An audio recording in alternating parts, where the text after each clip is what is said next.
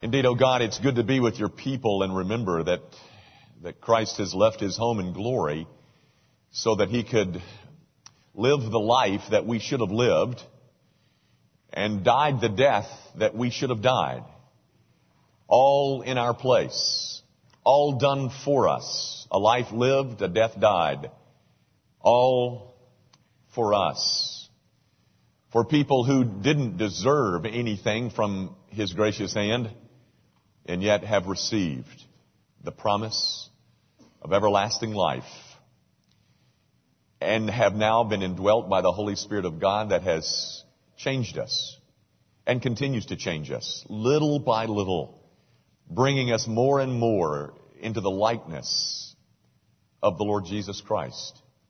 And the more we become like him, O God, the more we sense that life simply works. It is a life that contains difficulty. It's a life that contains pain. It's a life that produces sin. And yet, the more we live like Jesus, the more we discover that this is the way that we were intended to live. And we bless you, O God, for finding a way to save people like me. And that way was through the person and work of Jesus Christ, whose birth we remember yearly. It gets cluttered with so many other things, and yet at the base of our souls we remember that we are who we are because of what commenced in that cradle in a cow stall. And I pray, oh God, that our worship would be pleasing to you this morning and that you would get glory for yourself as a result of our being together. Father, for the brokenhearted in this room, for the lonely, for the people who find that holidays simply remind them of certain issues that are not all that pleasant, I pray that your Spirit will minister peace and grace to them. And that as they are here amongst your people, that they will find a reason to go on hoping, to go on serving, to go on believing that the life that we have in Christ Jesus is life as it was intended. Now, Father, thank you for the privilege that is ours to give. We've got plenty. Many of us have too much. And it's the too much that is choking our souls. So now we get to get rid of some of it so that we can free our souls to go live as they were intended. Lord, thank you for the privilege to give, and so use every dime of it for the advancement of the kingdom of Jesus Christ. And it's in the name of Christ that we pray. Amen. Thank you. Grab your Bibles, if you will, and open them to the book of Hebrews. Way in the back, towards the back of the New Testament. Chapter 11. Hebrews chapter 11. I want to read you the first 10 verses. I really would love to read you the whole chapter, but it's 40 verses. And I think you know much of what's in chapter 11. So I'm just going to kind of refresh your memory by reading the first 10 verses of Hebrews 11. You follow in your copies as I read. Now faith is the assurance of things hoped for, the conviction of things not seen. For by it the people of old received their commendation. By faith we understand that the universe was created by the word of God, so that what is seen was not made out of the things that are visible. By faith Abel offered to God a more acceptable sacrifice than Cain, through which he was commended as righteous, God commending him by accepting his gifts. And through his faith, though he died, he still speaks. By faith, Enoch was taken up so that he should not see death. And he was not found because God had taken him. Now before he was taken, he was commended as having pleased God. And without faith, it is impossible to please him. For whoever would draw near to God must believe that he exists and that he rewards those who seek him. By faith, Noah, being warned by God concerning events as yet unseen, in reverent fear constructed an ark for the saving of his household. By this he condemned the world and became an heir of the righteousness that comes by faith. By faith, Abraham obeyed when he was called to go out to a place that he was to receive as an inheritance. And he went out, not knowing where he was going. By faith, he went to live in the land of promise, as in a foreign land, living in tents with Isaac and Jacob, heirs with him of the same promise. For he was looking forward to the city that has foundations, whose designer, builder, is God. The grass withers and the flower fades, but the word of our God endures forever. This morning, my sermon is the last installment of a series that we started way back in September. The series was entitled, My King and My God. I love that because my God is my King and my King is my God. I mean, if God is your God, then you have God as a King. And having him as a king summons us to a life of obedience. We did a whole lot of talking about kingdoms. The kingdom of man and the kingdom of God. And we tried to contrast and compare those two kingdoms. And I called you to live life outside the Shire. A reference to the Lord of the Rings trilogy. Well, this morning, we're going to wrap that up. And I know you're glad.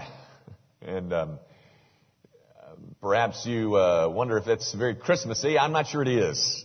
But it is the last that you'll hear of the Shire for a while. Have you ever read Hebrews 11? I bet you have. I bet that many of you have even been in Bible studies where Hebrews 11 was the focus of your Bible study. It's one of those famous chapters of Scripture. It's right up there with 1 Corinthians 13, the love chapter. Well, Hebrews 11 is another one of those famous chapters. It's called the Hall of Fame of Faith, or Faith's Hall of Fame, or something like that. And what you get in Hebrews 11 is a list, and just the briefest discussion about them, of a list of the real giants of the faith, the stalwarts, the heroes of the Christian faith. All the big names are included in here. Abraham and Noah and Daniel and Gideon and all the names that are familiar that we learned in Sunday school classes. But for me, some of the no names, people who are mentioned but not given names, are more impressive than the people with names. I want you to see. I want to read you another three verses, starting at verse 35. These are just some of the no names. Verse 35. Women received back their dead by resurrection. Some were tortured, refusing to accept release so that they might rise again to a better life. By the way, that word better is a word that's repeated in Hebrews 11 numerous times. Others suffered mocking and flogging and even chains and imprisonment. They were stoned. They were sawn in two. They were killed with the sword. They went about in skins of sheep and goats, destitute, afflicted, mistreated, of whom the world was not worthy, wandering about in deserts and mountains and in dens and caves of the earth. And all these, though commended through their faith, did not receive what was promised. Think of what those words mean. Did not receive what was promised. These people lived these lives with all this difficulty being mentioned in here. And they never got the fulfillment of those promises. But they went on to live the rest of their lives trusting that those promises were true. Boy, that's impressive, isn't it? I'm sure I'm not the only one impressed. That's something. They lived like this, but yet did not receive what was promised. Went to their graves without having received what they thought was the fruition and fulfillment of their promises. And that only came later. There's stories. I guess there's 30 people, names mentioned in here, maybe 25 or so. And their stories are different. But one thing that all these people had in common is that they all lived life outside the Shire. Like Frodo and Samwise Gamgee of the Lord of the Rings trilogy. Their lives took them on this wild ride. A life that was full of adventure and full of difficulty, full of deliverance, and full of faith. Which, as you know, I'm sure, is really the bottom line. Faith. What you believe is the determining factor in eternity, folks. The kinds of things on which your life is built and founded. Convictions that you have based on promises and truth that you believe. It's the bottom line. I have talked much in this series about the existence of two kingdoms. The kingdom of man and the kingdom of God. And the kingdom of God is found in the kingdom of man, but it's not a part of the kingdom of man. And we Christians, we hold a dual citizenship. We live in this kingdom, but we belong to this other one. And the thing that took us out of the one kingdom and transported us into another kingdom was faith. It was what we believed about Jesus Christ, what we thought was true about Him. And as a result of our embracing and closing with a certain set of truth about Him, we left a citizenship in the kingdom of man, and we became citizens of a different kingdom. I can tell you this, ladies and gentlemen, both kingdoms require faith. We left the kingdom of man on the basis of the exercise of faith. And that's what Hebrews 11 is about. It's about people of faith. It's about the stalwarts, the giants, the heroes. People who lived life. All of it in the midst of difficulty and trial and loss and death and suffering. It was that what they believed got them through it. Consequently, it shouldn't surprise any of us that the chapter opens with a definition of faith. Okay, Jimmy, if faith is the determining factor of not only where I spend my life later, but how I spend my life now, then what is faith? And that's how the chapter opens. Before it tells you about all these wonderful heroes, it gives you a definition of what it is that made them different. What it is that prompted them to leave that one kingdom and join up with this other one.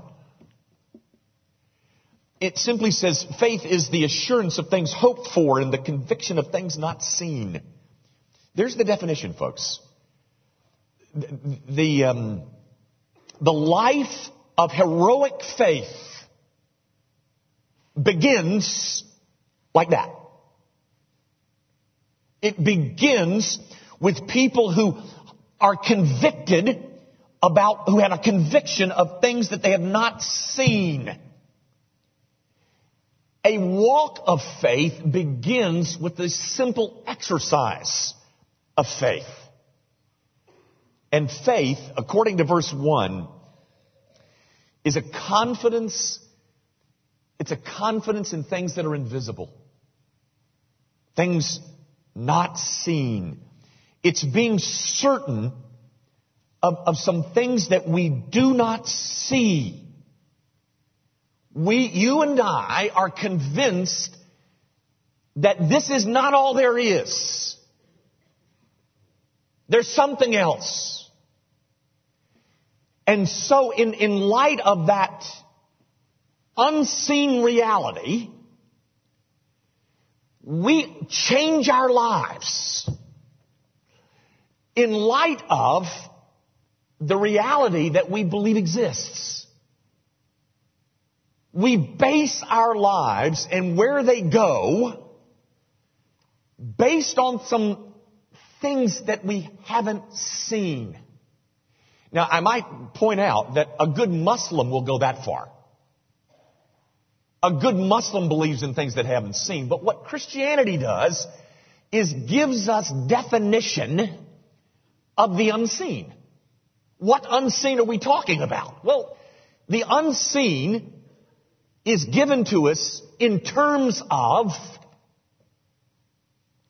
the triune God, the Father, the Son, and the Holy Spirit.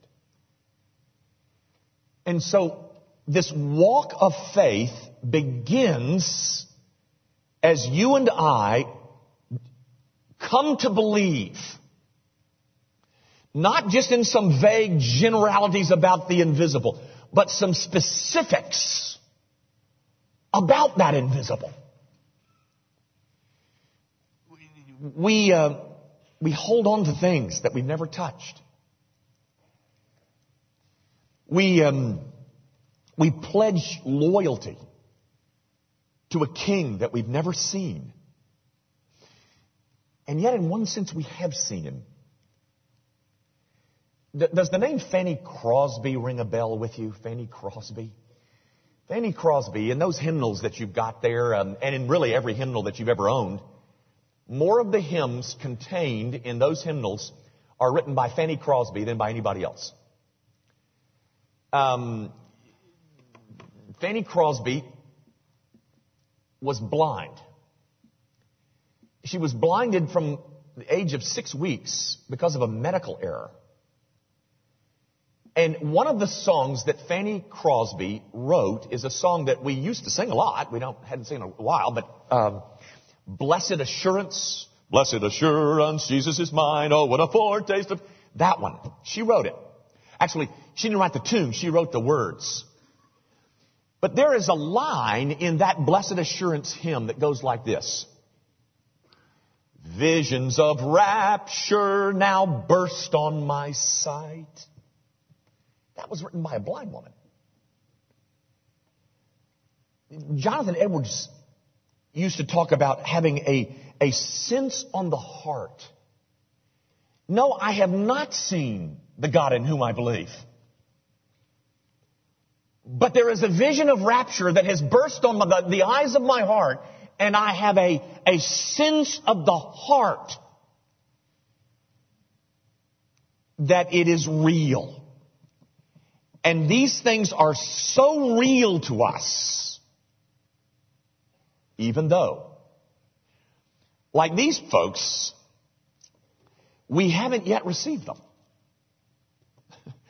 The promises that are made to us, we believe them, we see them, sort of,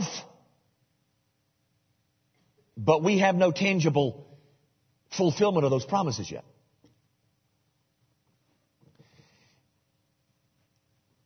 And because we believe those things, we end up living our lives in such a way that our lives simply would not make sense if God does not exist.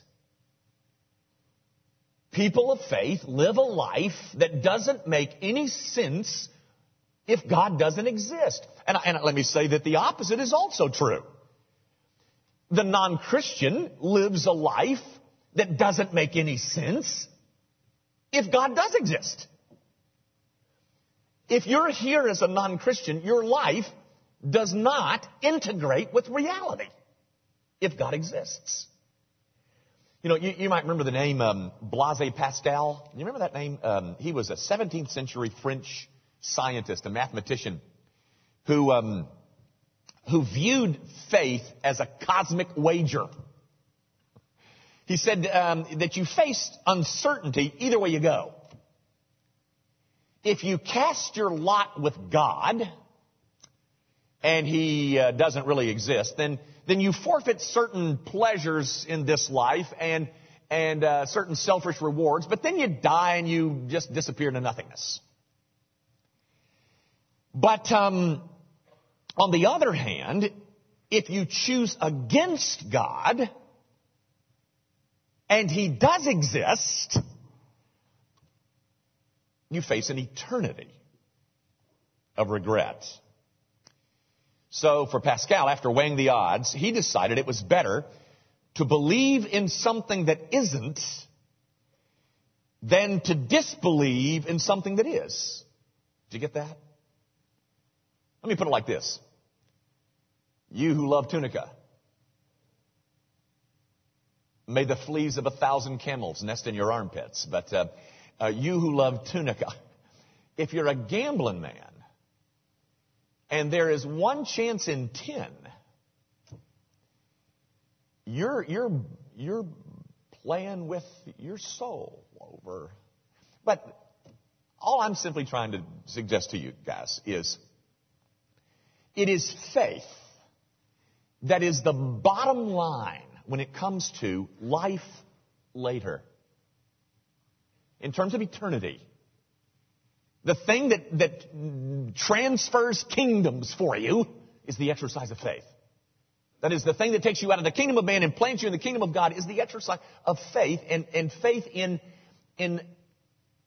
terms of God the Father, God the Son, and God the Holy Spirit. So faith is the bottom line in terms of life later.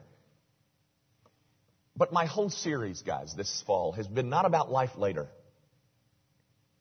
It's been about life now. This one. How we live it. And that's what I want you to focus on with me is life now. How are we going to live this one? Because I want you to notice that as this story of these people of faith begins with a definition of faith, it goes on to say more. It suggests that these people of faith added to that initial exercise of faith. I want you to look in verse 6. These people, after having exercised that initial commitment to this God, it says, and without faith it is impossible to please Him. For whoever would draw near to God must believe that He exists and that He rewards those who seek Him.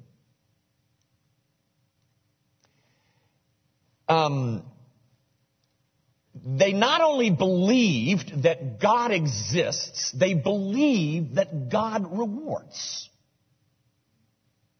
He rewards a life that seeks Him. Now, gang, real hurriedly, this may be a new concept for some of you and perhaps confusing for others, but the Bible is full of it. This concept that God rewards a life that seeks Him.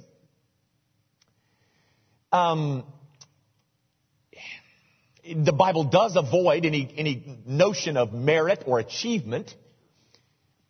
It doesn't portray God as some kind of judge or employer, but it does portray Him as a benevolent Father who loves to lavish good gifts on His children who seek Him.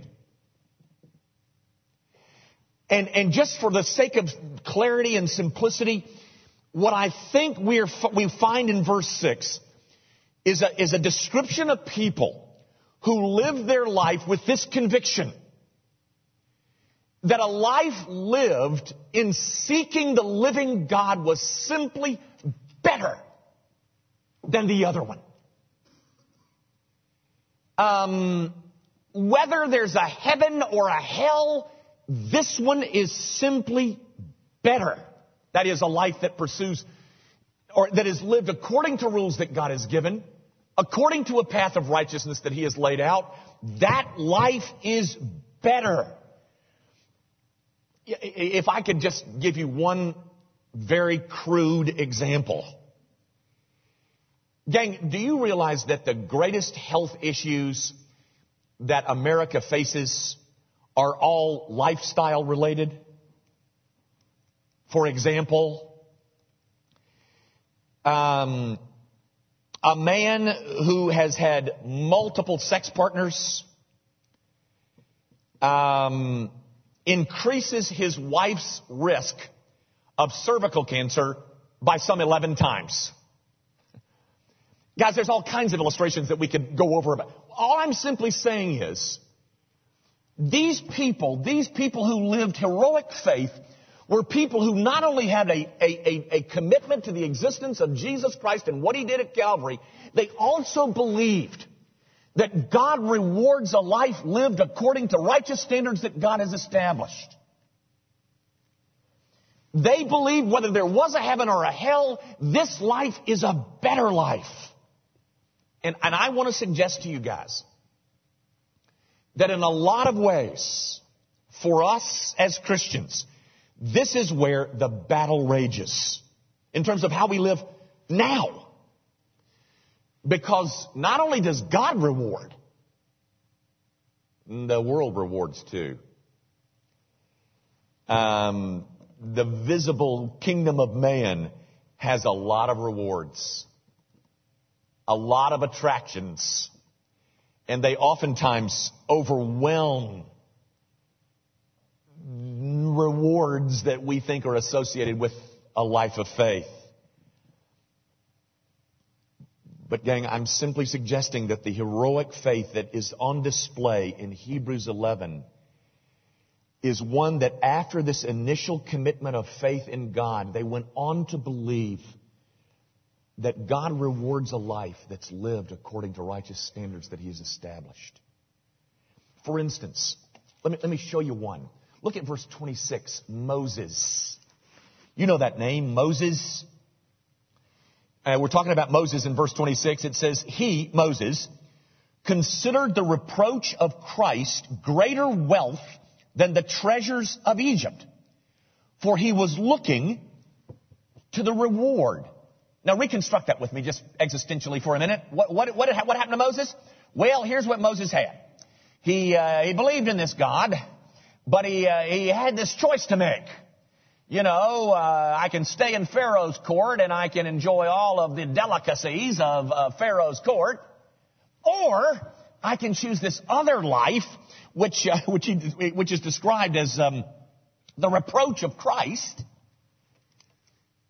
Oh, I can go that direction. Moses says, I believe that reproach of Christ one. I'm convinced that that's better than what Pharaoh can offer me. And so his whole life kind of hinged on what he thought about reward. You know, John Piper has an interesting book where he creates the term Christian hedonism. If you hadn't ever read the book, you might want to take a look at it. But he's taught the whole concept is that God is most glorified when I am most satisfied in Him. That's what Christian hedonism is. God is most glorified when I find the most satisfaction in honoring Him with my life. So guys, in a lot of ways, I think the way we live our lives now hinges upon what you think about verse 6. Can and does God reward? And not only that, are His rewards better than Pharaoh's. Moses and the rest of his crowd that are mentioned in Hebrews 11, they made a decision and went on to live a life of drastic, radical kingdom living. In essence, they're saying, I'd rather have this than that. Now, let me just try to probe a bit. Tell me, do your choices and decisions and your actions, do they reflect a value system of the kingdom of man or the kingdom of God? Which one is best reflected in choices and actions and decisions that you make? What do they reflect? All right, how about this? Do you see much of this kind of life, Hebrews 11, do you see much of this in yourself and in the people around you? Neither do I. Wonder why that is. Well, is it not fair to say that at least part of the reason is because we prefer the rewards of Pharaoh over the rewards of God? Or at least we believe them to be more real than what God entrusts to his people. See, guys, I think there's a lot riding on verse 6 of Hebrews 11. I think that a life outside the Shire is riding on what you think about verse 6. And here's what I want to do with my remaining minutes. I want to give you, I hope, what I think are two lessons from these people's lives that will encourage us to move in this direction. Two reasons to change how I live, or whose rewards I prefer. Two things that I hope will help all of us, including the loud guy behind the podium. Two things that I want you to notice about these people. First of all, look at verse 10. These are just lessons from their lives. Two. Number one, verse 10. For he was looking forward to the city that has foundations. Now guys, these people were headed out to a city with foundations. And the implication very clearly is that the other city or the other kingdom does not have any foundations. And you and I discover that every time we try to go build a life of substance over in that other kingdom. It's like that parable that Jesus uses in Matthew chapter 7 about building your house on the rock and building your house on the sand. Guys, you and I are sometimes living in the rubble of a house that we tried to build on the sand. There is no foundation under it. You remember the little children's story about the big bad wolf and the three little pigs? The three little pigs built their houses and one built out of straw and the big bad wolf came and huffed and puffed and blew the house down. And then one built out of mud, I think, and the big bad wolf came and huffed and puffed and blew that. And then the other guy, he built his house by bricks. He built a house on a foundation and it withstood. Abraham, who is being described in verse 10, set out from that other kingdom, going to a place that he didn't know where he was going because he was looking for a city that had foundations to it. Because he darn well knew for sure that the one that he was in didn't have any foundations to it. Now guys,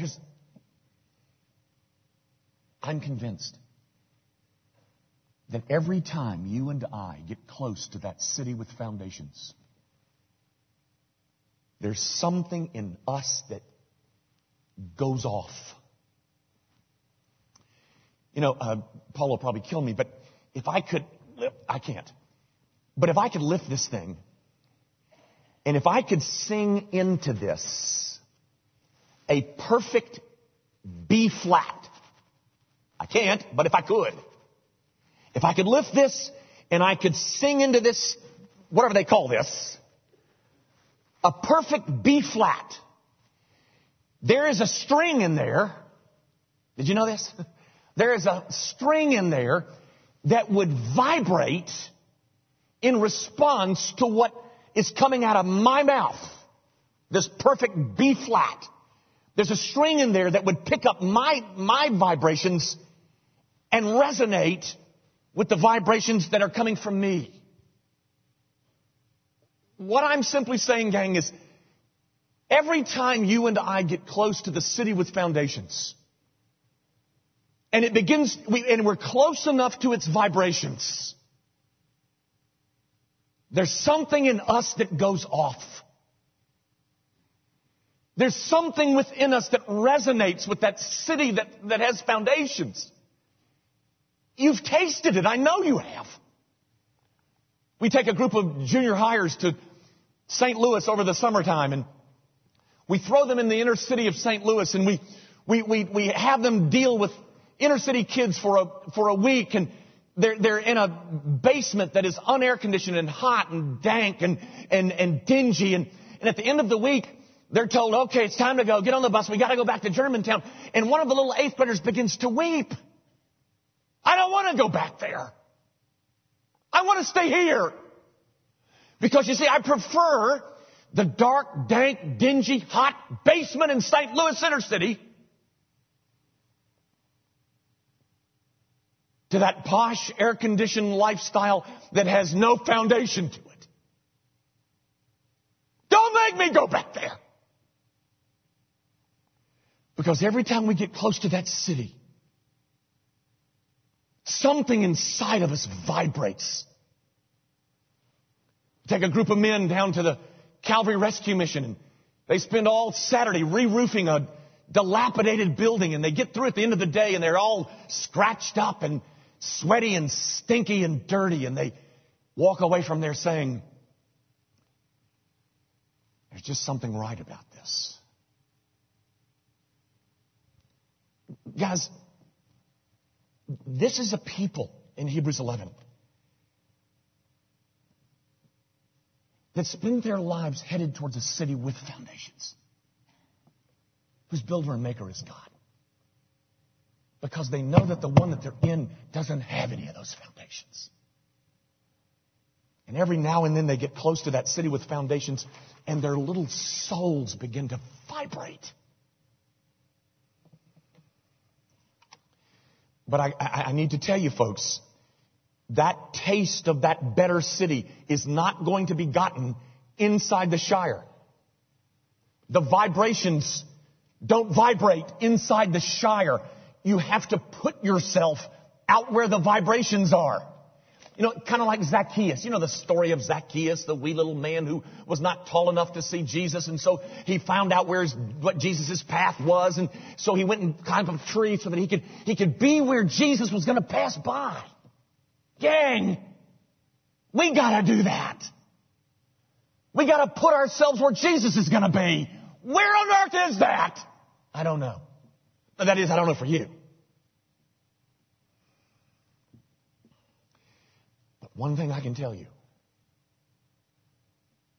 every time you and I get close to it, we taste it, and we want more of it,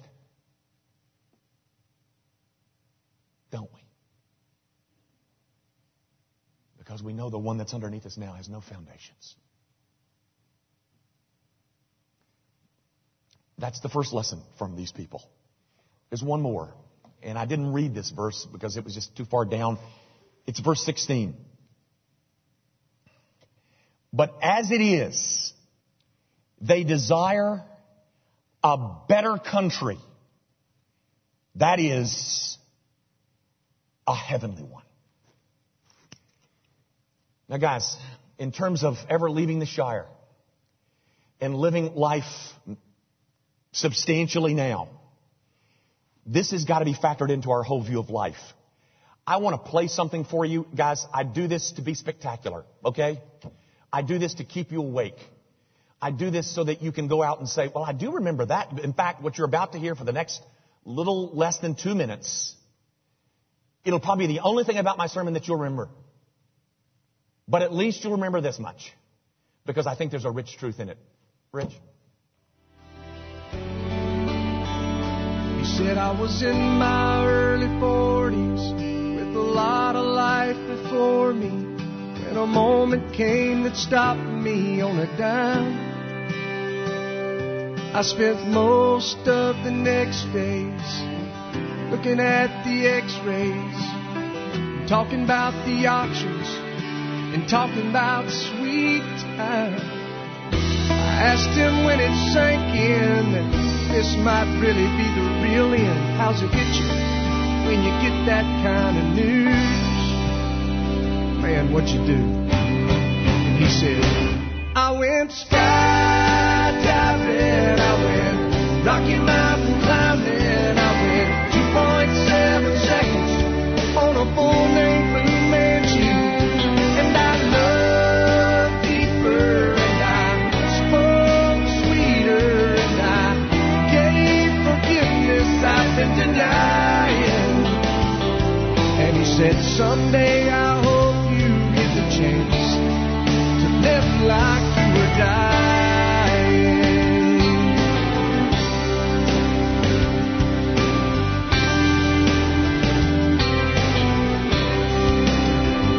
He said I was finally the husband that most of the time I wasn't, and I became a friend would like to have. And all of a sudden going fishing wasn't such an imposition, and I went 3 times that year. I lost my dad. Well, I finally read the good book, and I took a good long hard look at what I'd do if I could do it all again. And then I went skydiving. You know, guys, I don't know who wrote the words to that. I know who sang it, so do you. But there is a rich truth in there that I think is very similar to what's being said in verse 16 of Hebrews 11. Did you notice in that song, surely you've heard that before. I hope you've heard that before, but surely you know the lyrics of the song. Did you? If you didn't, let me just point them out to you. Did you notice what he said? He said, once he knew he was dying, he loved deeper, and he spoke sweeter, and he gave forgiveness that he'd been denying. Why? He became the husband that he knew that he ought to have been in the first place. I mean, being with his family was no longer an imposition. He even read the good book, for heaven's sakes. And he thought about eternity. Why? Because he knew he was dying.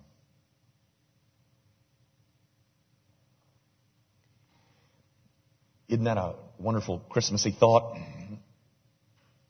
But I'm telling you guys, the heroes of this chapter are people who understood that this was just the dress rehearsal for eternity. And so they kept their eyes on a heavenly city. You know, the old saints used to keep a skull on their desk just to remind them that this was a very temporary existence, because they wanted the ability to see life from the end. I want to tell you a quick story about Fyodor Dostoevsky. It's a true story. You might know Fyodor Dostoevsky, a 19th century Russian novelist.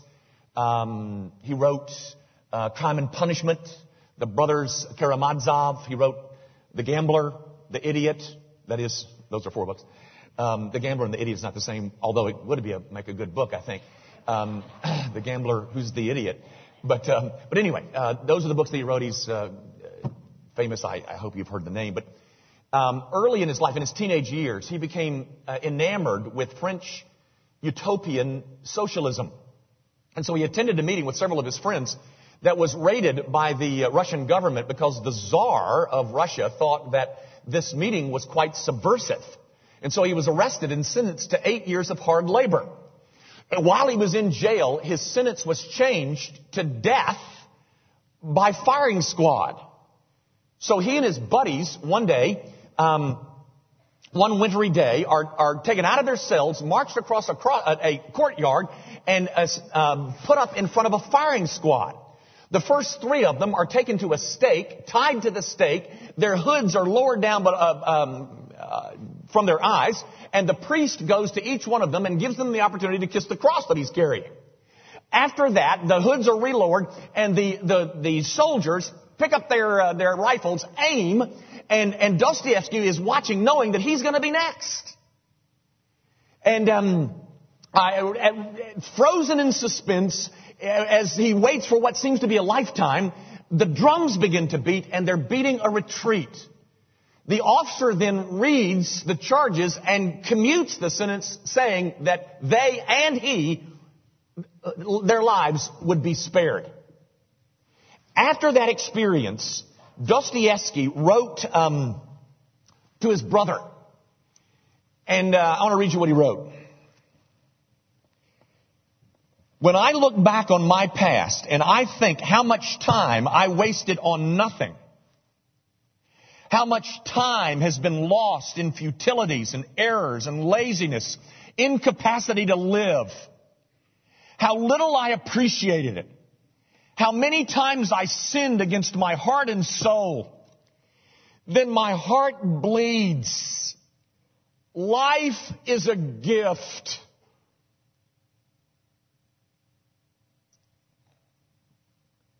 Nobody ought to know that as well as we as Christians do. Gang, our eternity is secure. We are safe. And life is a gift.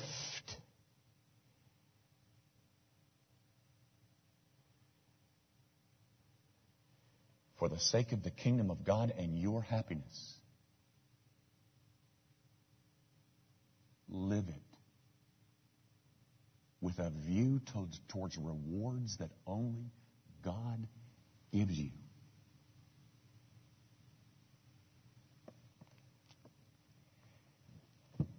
This time last year, about this, almost exactly this time, but a family in our church gave birth to a beautiful little baby boy. From the moment the baby was born, there were some huge physical issues. And the early weeks, it was thought that the baby will be fine with a few surgeries, and then health continued to deteriorate. And it became pretty apparent that the baby was not going to live. And so the mother spent the next 5 months of her life at the side of her baby boy. And 5 months later, he died, and I was privileged to do that funeral. Several weeks after that, the mother made a comment to me. And I've asked her if I could use this, by the way, and she told me I could. But she said, you know, I miss those days in the hospital. What? You miss days in an ICU with your son dying? You miss those days? Why? I don't think she knows. I don't know. I'm sure I don't know. But I think part of it is, ladies and gentlemen, part of it is that death has a way of focusing on that which is really valuable. It focuses us on that which is really, like loving deeper and speaking sweeter and granting forgiveness that we've been denying, to becoming husbands that we should have been all along, to reading the good book and giving thought to eternity and how you're going to spend it, for God's sake.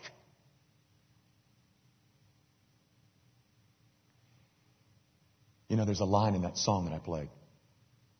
It says, I hope you get the chance to live like you were dying.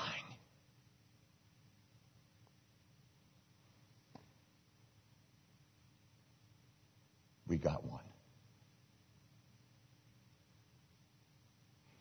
In crude terms of economics, ladies and gentlemen, a thing is worth just what somebody is willing to pay for it. For instance, if you got a piece of real estate and you think it's worth $100,000, but you can only sell it for $60,000, it's only worth $60,000. But I want you to go to the cross of Jesus Christ and find out how much you're worth. Jesus says, look at what I'm willing to pay for you.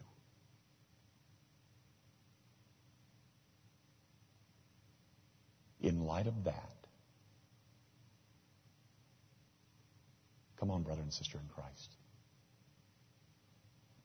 Let's go live life like we were dying.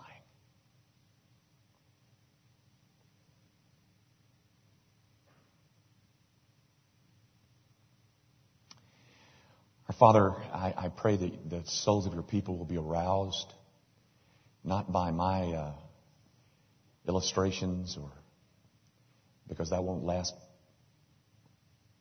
till they get to the car. But, oh, Holy Spirit of God, take what's been said and your word that has been read and how it was explained, and bury it. Bury it in the hearts of your people so that we can live life and not waste it. Father, we are involved with so many meaningless things that won't matter a whit.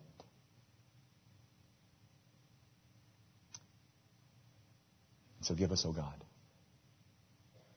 a new definition of beauty, a new sense of what is valuable, a new understanding of the great gift that we possess.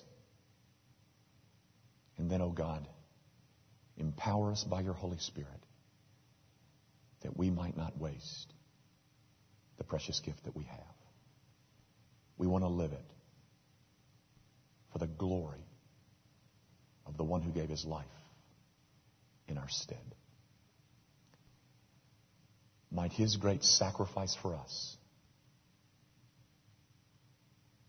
rapture our hearts and souls. We ask it for Jesus' sake.